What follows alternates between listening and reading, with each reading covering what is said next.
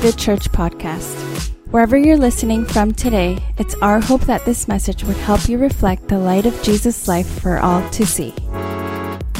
I count it an absolute honor to be able to share the word today and really every week. It's one of the greatest joys in life that God has given us this season, this time, to be able to share in this sort of a way and be connected, even in the midst of isolation, even in the midst of a safe six that's maybe going down or moving up, depending on where you live.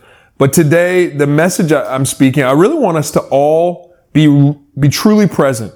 So if you can, maybe it's not your norm. Maybe you usually have a couple of screens open and a few things happening. Maybe you have this playing in the background while you're doing something else. Could we just be real present today? And I'm going to do my best to be quick. I'm going to do my best to keep this moving, but there's an important question that I want us to all ask ourselves that I think is not only relevant to this season, but maybe many seasons in our life. Maybe it's the type of question that on a regular basis we should be pausing to ask ourselves. And this question is the title of today's message. Here we go. Am I moving forward or am I drifting backward?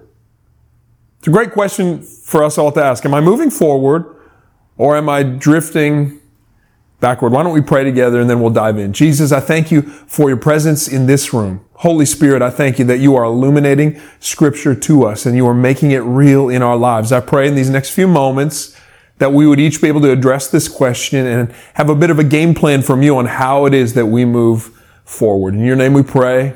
Amen.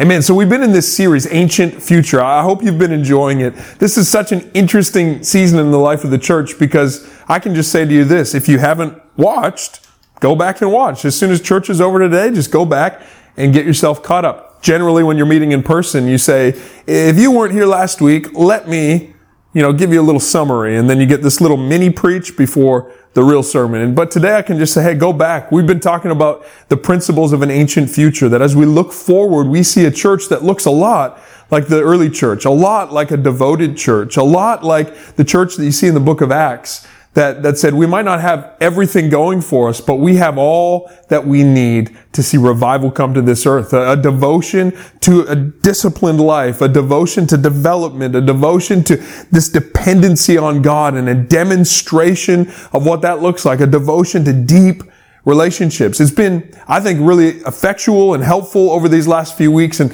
last week I talked about, this picture of waiting.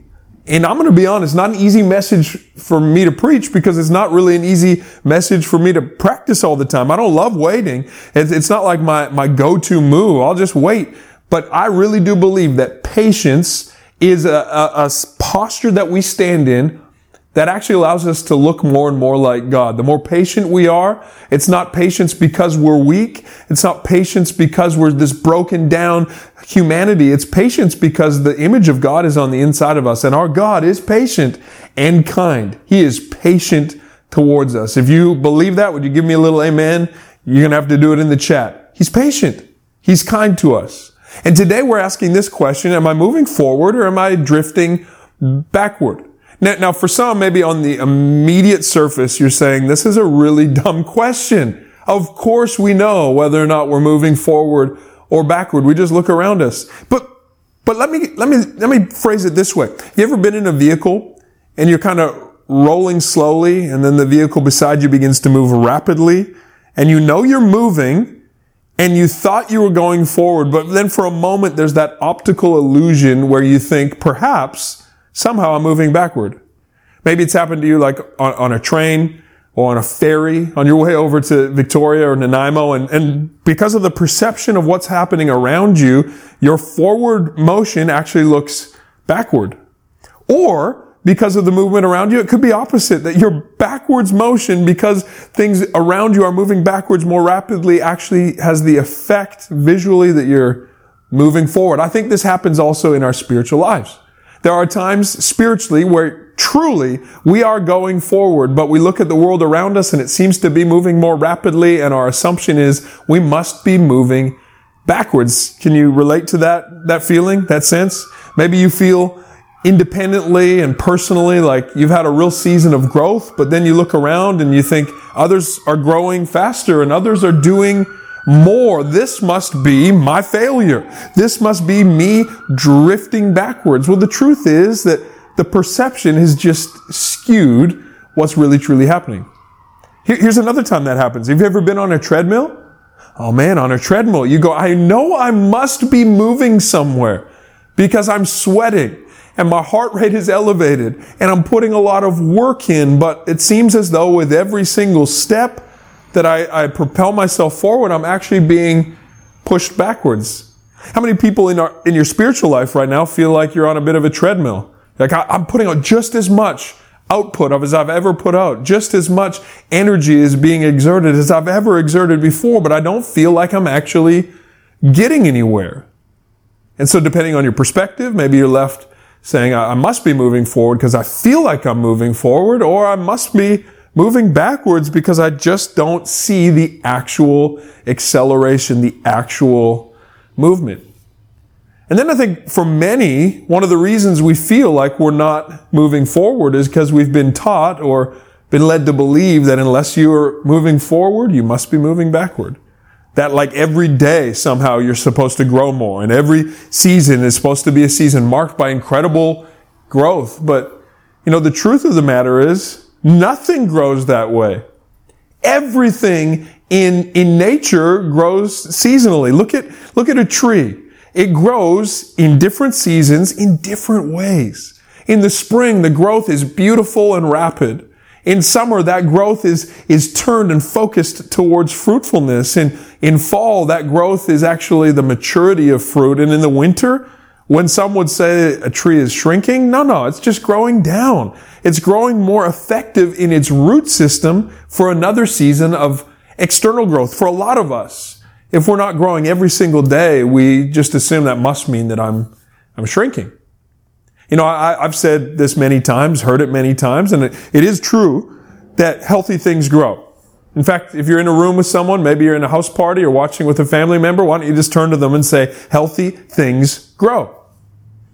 Come on, I didn't hear everyone. Healthy things grow. That's completely true. But not all growing things are healthy. Okay, just think about it for a moment. There are some things that grow that aren't healthy. There is the potential for malignant growth in a cancer cell that wouldn't be healthy for you, even though it's growing. In fact, in a garden, weeds grow. They grow rapidly. They often grow faster than the actual plants that are intended to be there. And that growth is not necessarily an indication of health. Follow with me on this. Sometimes we gauge that question, am I moving forward or going backwards, simply by this. I think my life is growing. I think my perspective is expanding. I feel like I'm getting bigger and larger and better, so I must be healthy. But here's one thing that is true. Healthy things are fruitful. Healthy things grow, yes. Healthy things produce fruit, always. And fruitful things are definitely healthy. Like that's one thing you can know for sure. If it's fruitful, it's coming from a place of health. And the reality is that fruit is developed due to the strength of root. Like the stronger we are rooted, the more we have a potential to have vibrant, life-giving fruit in our lives. So I say all that, and it's kind of a mashup of thoughts just to ask this question. Am I moving forward or am I drifting backward?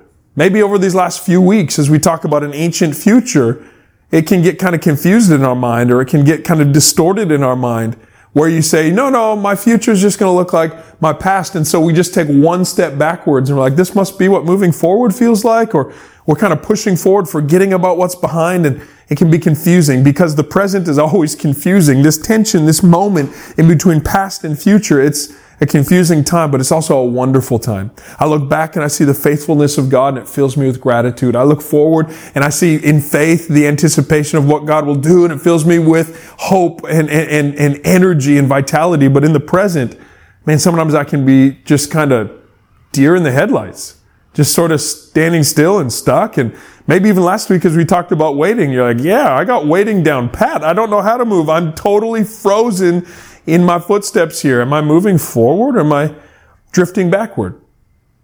There's this story in the Bible, in the book of Nehemiah. Such a powerful story. In fact, I think quite soon we're going to have to study the book of Nehemiah together more intentionally. I find it this really interesting, visionary, pragmatic book, and it teaches me about prayer, and it teaches me about strategy, and it teaches me about endurance, and it teaches me about all these types of things. It's really a story about an ancient future. The whole story is about a city that is broken down and in disrepair and derelict. And as people begin to move back to a place that their ancestors came from, they find a city that is not only uninhabited, but it has no walls. And so Nehemiah has a vision from God to go build a wall. And there's so much miraculous provision that takes place. You'd have to read it to believe it. And he goes back and he rallies this group of people whose skills were not wall building. They were like, it describes like bakers and perfume makers. And we're talking about like artisans.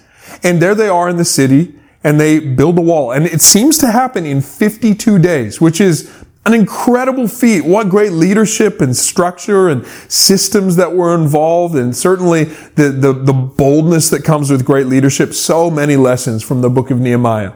Well, you get to chapter 7 and the wall is built. I want you just to get the context so that what I say has a little bit more potency for us. They have just done something that they never dreamed of doing. They came back and they reestablished their city.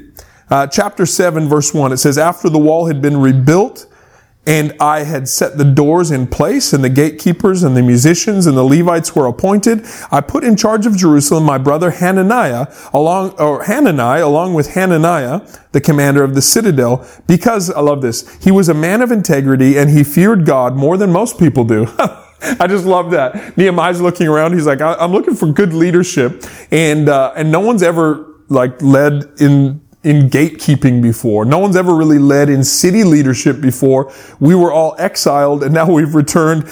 But I do see this trend in these guys. They seem to fear God more than everyone else. So don't know if they have the skills yet. Not really sure if they have all of like the pre-training. Their resume is missing. It's got some gaps, but they got this one thing going for them. They fear God more than most people do.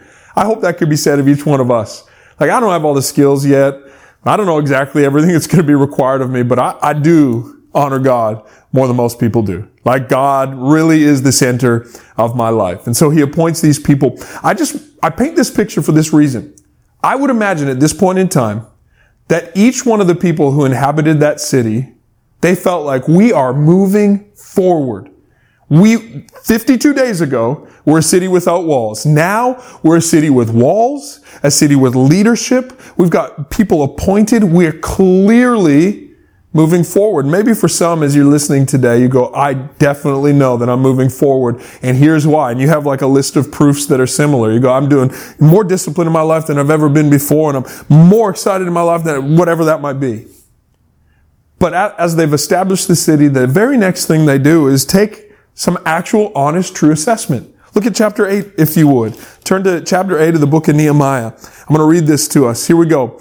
It says this, then the 7th month came, and the Israelites who had settled in the towns, all the people came together as one in the square before the water gate. And they told Ezra, who was the teacher of the law, to bring out the books of the law of Moses, which the Lord had commanded Israel. So on the first day of the 7th month, Ezra the priest brought the law before the assembly, which was made up of women and men and those who were able to understand. He read it aloud from daybreak till noon as he faced the square before the water gate, in the presence of the men and the women and all those who could understand, and all the people listened attentively to the book of the law. Here's what's happening. They go, clearly, we're moving forward. Clearly, we're not where we used to be. Look at our walls, look at our structures, look at our system. We have this incredible visionary leader named Nehemiah. He's brought something where there was nothing. But let's just take an assessment. Let's look back to the Word of God. Let's allow our motives to be weighed by the Word of God. So Ezra begins to read the book of the law. Verse 4, Ezra, the teacher of the law, stood on a high wooden platform that was built for the occasion. Beside him were a number of men whose names are so hard to pronounce, I'm not going to butcher it on YouTube. You can read them yourself. Verse 5, Ezra opened the book, and all the people could see him because he was standing above them. And as he opened it, the people all stood up. It's kind of a cool picture, isn't it? Here they are, a unified people. They, like moments before, days before, they were just random bakers and perfume makers, but they had done this incredible thing together, and all of a sudden there was this unity among them. I feel like that's sort of what we're like, Vivid Church, a bunch of random people. And somehow, even over this time of COVID-19 and isolation, we have become a vibrant online community. Here we are gathering in house parties and in homes, and we have people in other provinces and other cities and other countries who are gathering with us right now. And we're not shrinking back, we're growing. And so he begins to read the word and everyone stands up. It's one of the reasons why even today I'm going, hey, just throw that in the chat. Turn to the person beside you, say this. Give me a little amen. There's unity to it. So Ezra begins to read and everyone's like, oh, I'm going to stand in honor of the word of God. I'm going to stand up and get ready to learn and I'm going to be ready to receive. That was verse 5. Look at verse 6. Ezra praised the Lord, the great God of all the people, and they lifted their hands and they responded, amen and amen. Come on, Vivid Church, give me a double amen. Beautiful. It says this, then they bowed down and they worshiped the Lord with their faces to the ground. Now the Levites, verse 8, they read from the book of the law, they made it clear, and they gave it meaning so that the people understood what it meant. You know, this verse right here, I've underlined in my Bible, this has been for me my core verse in preaching the Word of God. One of the root motivations every time I open the Bible in front of a group of people or a camera that will, house a group of people is this verse right here. I want to not just read the Bible, but I want to make it clear and give it meaning so that we can all understand what's being read. This is not just about putting in reps. We're putting in Bible reading reps. This is about actually allowing the Word of God to change our lives. Now I'm getting to my point here. Get ready. So they've been reading. They've been unified. They are assessing. Are we moving forward? We must be. The wall. It's amazing. We're crushing it right now. But as they read the Word of God, as they read the law, they become aware that they're not actually moving forward in every way. Look what it says here in verse 9. Then Nehemiah the governor and Ezra the priest and the teachers of the law and the Levites who were instructing the people said this day is a holy day to the Lord your God. Don't mourn. Don't weep. Because all the people had been weeping as they listened to the words of the law. Why is that? Here's why. They became vividly aware that they were actually in some ways drifting backward. They became vividly aware, yes, there is forward momentum in the building of this wall, but if I'm getting really honest with the hard issues, I'm not where I need to be. Maybe for some, even right now, as you're listening, for some, as you read the scripture, you go, I could look at all the growth metrics and I feel like I'm doing so well, but if I get really honest, just me and the Bible, the more God's Word becomes real in my life, the more I become aware I'm not where I need to be yet. Imagine this if the group of people said, we just don't want to hear God's Word anymore. We want to have another wall celebration. Look at this beautiful wall we built. But you know, their hearts are turned towards God. They want the best that God has for them. And I think the same is true of you today. That's why you're here today. Now, look, I am not saying that you're definitely moving backwards. But I am saying that you move backwards sometimes. I'm not saying that the momentum in your life is a negative one, but it is sometimes. I know when I look at myself in the mirror and I get really honest, I know there's times where I am reverting backwards, even though on the outside it looks like everything's going forward. What do we do when we become aware that we're not moving forward the way we wanted to? I think the first reaction is usually weeping. It's usually mourning. It's usually this really gripping reckoning where we go, I'm not where I want to be. And for some, the frustration of having to slow down in this season has been agonizing because you just keep looking at where you'd like to be and seeing how far you are from that. Well, I love the leadership that takes place in this moment. Nehemiah and Ezra go, whoa, whoa, whoa, whoa, whoa, whoa, whoa, whoa, whoa, whoa, whoa. Like a moment of revelation from God is not intended to bring you into sorrow. A moment of revelation that God has more for you is not intended to grind you down and make you feel negative. It's actually intended to bring hope. It's actually intended to bring life and vitality. For so many people, as you become aware, there's still areas in my life I need to get moving. There's still some areas in my life that are not yet fruitful. Some things I got to put into practice.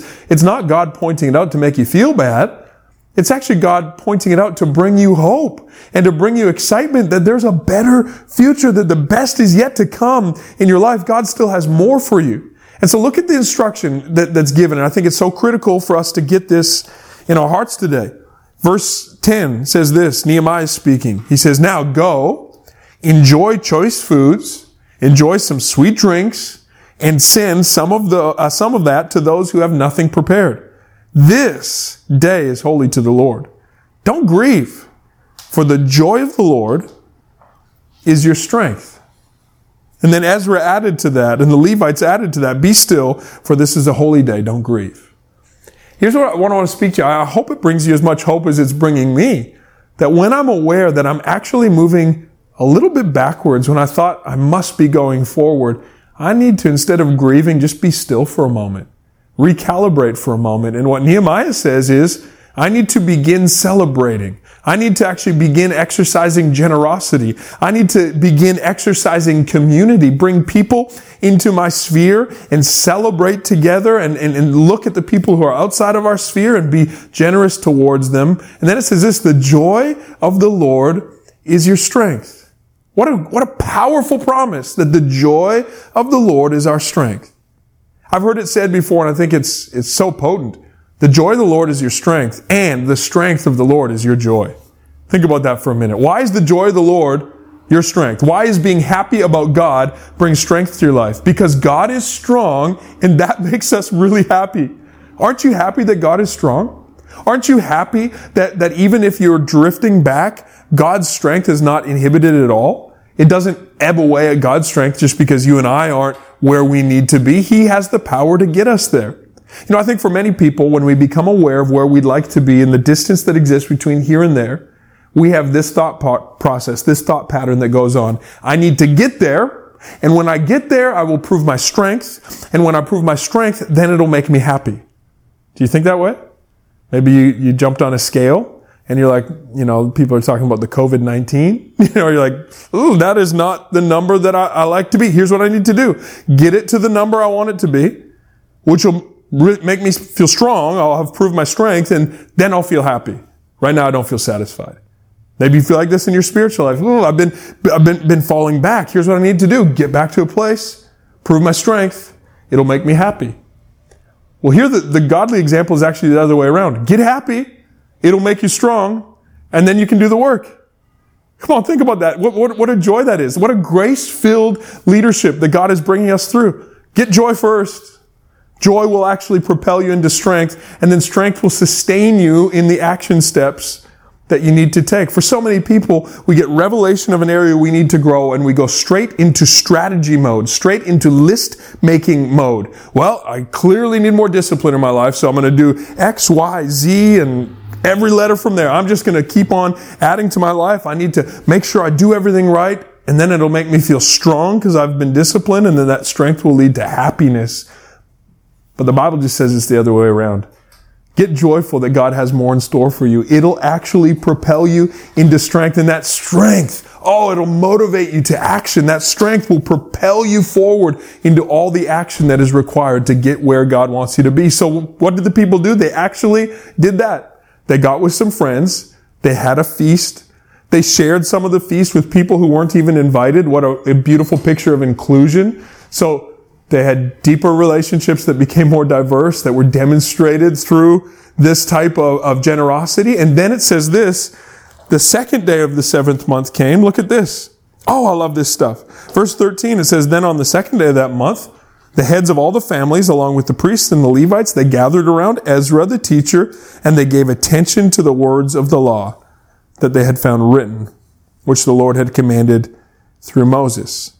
And you'll see this, if you wanted to go study it more, you'd see that the first thing they do is they become aware that there was this form of worship they had not been engaging in. In fact, the Bible says that no one had done it since Joshua's time. We're talking about the moment they entered that promised land that they then established and lived in and lost and now had returned to. Like, we're talking hundreds of years of missing the mark. They became aware, and it says, so they went out and did that for the first time ever. The first time in their lifetime, or their parents or grandparents or great-grandparents. Here's like a one word for it. Revival happened.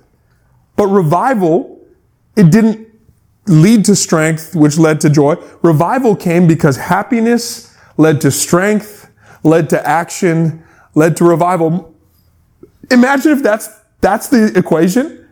Imagine with me if that is the solution that God is leading us into. We just sang about it today. Lord, send revival. Lord, send it now. And if we're not careful, we say, because we're not at revival yet, we got to work harder for revival, and it's going to make us stronger, and then one day we get to enjoy it. Well, what if we just allowed joy to invade our lives right now? What if we got happy about how awesome God is right now? And in that joy, and in that happiness, we found ourselves becoming more strong, courageous, and vigorous for the task at hand. And then what if that strength actually propelled us into action rather than, I got to do more and it's going to make me stronger and one day I guess I'll be happier. No. Joy first, then strength, then action. According to Nehemiah, then revival. You see, this to me is so redemptive because it seems to indicate that areas where I become aware that I'm actually drifting backwards when I thought I was moving forward could be God pointing out an area where I will experience revival. Come on, can you let your faith join with me in this for a moment? What if the area that you're becoming aware of, just not where I need to be, my character is so flawed. What if God's pointing that area out, not to shame you, not to embarrass you, not to leave you defeated, but actually to bring you into a happiness that leads to strength, that leads to action, that results in revival? What if that area that's presently a weakness is on its way to becoming your greatest strength? What if right here and right now, that area that seems impossibly lost and far gone is actually the area that God is going to use you to bring His presence, to bring His power, to bring revival? One last thought I want to leave you with today. Sometimes I think we can assume if I just got stronger, God would get happier. But God's perfectly happy. His happiness is not contingent on your action. What if it's actually just the other way around? The more I recognize how strong God is, the happier I become. The more I just say, God's actually really got it all. Whoa. I got hope now. I've got joy now. The whole weight of this thing's not on my shoulders. Oh man. Like revival is actually possible. Wow. I love that as they began to experience this revival, they say of God, look at this, Nehemiah chapter 9. I'm going to close with this today. Chapter 9 and verse 5, it says, "Blessed be your glorious name, God, and may it be exalted above all blessing and all praise. You alone are God. You made the heavens, even the highest heavens, and all the starry hosts, and the earth, and all that's in it, and the sea, and all that's in them. You give life to everything, and the multitudes of heaven worship you." It goes on to say, He is a God from everlasting to everlasting. He is a God from the ancient to the future. Maybe you say, right now, I thought I was moving forward. Maybe I'm drifting back. I thought I was drifting back. Maybe I'm actually going more forward than I thought. Well, if you're not really sure, just be still for a moment. Be still. Ask the Holy Spirit. And in fact, that's what we're going to do right now. Just ask the Holy Spirit, God, in what areas do I need to start moving forward? And as He shows you, get happy. He wouldn't show you unless He's going to empower you to get there. And let that joy propel you to strength, and let that strength fuel you to action. And get ready, because that action, I believe, is going to lead to revival in that area of your life. So we're going to pray that prayer, but not only are we going to pray that prayer, I'm also going to encourage you in the practical steps. Don't grieve, don't weep, don't mourn. Have a party and get generous. Like true, that's how you are still for a moment, is I'm just going to stop, get with some people, have a party, celebrate, look for opportunities to be generous. I'm going to begin to prep myself for the action that's coming, not by getting stern and disciplined, but by actually experiencing life and levity and joy, and allow the joy of the Lord to be my strength. Ready? I'm going to lead us in a prayer. Why don't you just pray this with me? Holy Spirit, would you speak to my heart? Speak to my life.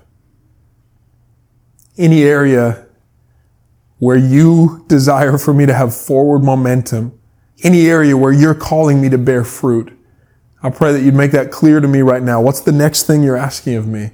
And I'm stilling myself, and I'm waiting, and I'm quiet because I want to hear from you. I don't just want my best idea of a plan. I want your plan. And I pray for each one of these people praying this prayer, that joy would begin to permeate that exact area of our life, that we would see life coming. And that joy would lead to strength, and strength would lead to action, and action would give way to revival. Even in this attitude and atmosphere of prayer, if you don't yet know Jesus as your Savior, can I lead you in a really simple prayer? You need Jesus in your life. You say, I'm growing and I'm moving forward and I'm doing everything I need to do. And the Bible says this, that no one's righteous, not even one. No one on their own, apart from the grace of God, can experience freedom from their past, freedom from their sin. And so let's pray a prayer like this. Jesus, I repent of my sin. I need your grace, and I receive it today with joy. Would you forgive me? Make me more like you. Right now, if you prayed that prayer, your life is on a new path. God is breathing new life and new hope and new vision into you. And we would love to walk this out with you. There's a link in the side. You can just let us know. I prayed that prayer today. We would love to encourage you in your next steps. We all have a next step to take. And for each of us, we're about to worship right now. Maybe instead of having our eyes on our perspective, am I moving forward, backward, fast enough, slow enough? Maybe we just need to pause for a minute, be still in the presence of God, thank Him for who He is, and let joy begin to minister to our hearts. I'm telling you one last time, joy will lead to strength. Strength will propel us into action, and action will give way to revival. I believe that with all my heart. I love you. I'm so excited for the days that are ahead. We hope that you enjoyed this edition of the Vivid Church podcast. For more information about Vivid Church, check out our website at www.vivid.church or look us up on Instagram at vivid.church. Have the best day.